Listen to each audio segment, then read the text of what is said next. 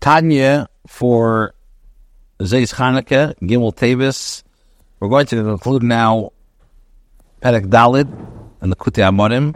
Alter Rebbe has been explaining that the levushim of the neshama, machshava dibur ma'aseh, when that machshava dibur ma'aseh is tapped into Torah, so then the machshava dibur ma'aseh is really higher than the neshama.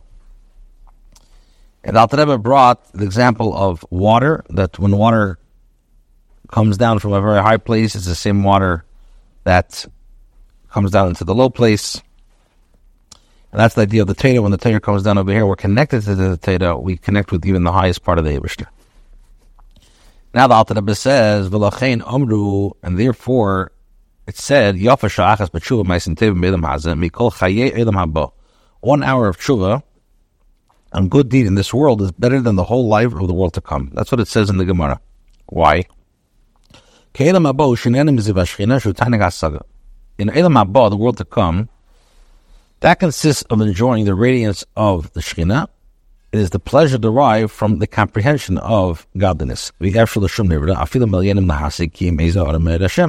Now, no created being, even the highest spiritual being on the highest realm, even malachim or neshamis, can fully comprehend any more than a glimmer of the divine light. For this reason, that's why when we refer to the neshamas in Elam haba, it says the radiance of Shekhinah.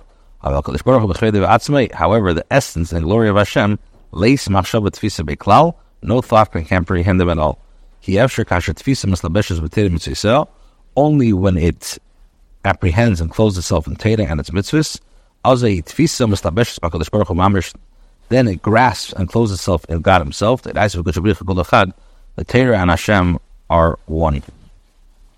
So the Maila of Torah and mitzvahs in this world over Elam haba, in Elam haba, the soul grasps only the Ziva Shekhinah. In this world, through Torah and mitzvahs, it's united with Hashem Himself. Even though the Torah is clothed in lowly material things, it's like illustration when it was somebody who hugs the king, embraces the king.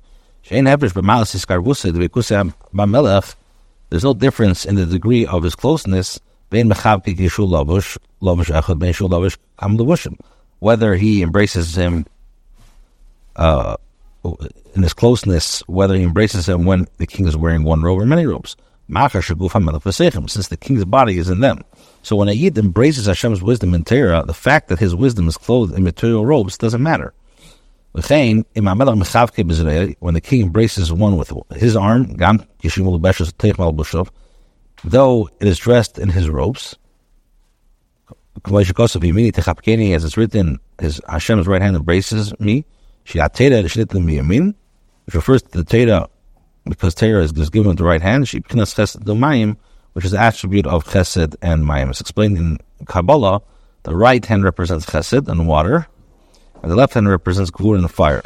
So the pasuk says, the right hand embraces me. The intention is that Hashem embraces and envelops the soul through Torah, Hashem's right hand.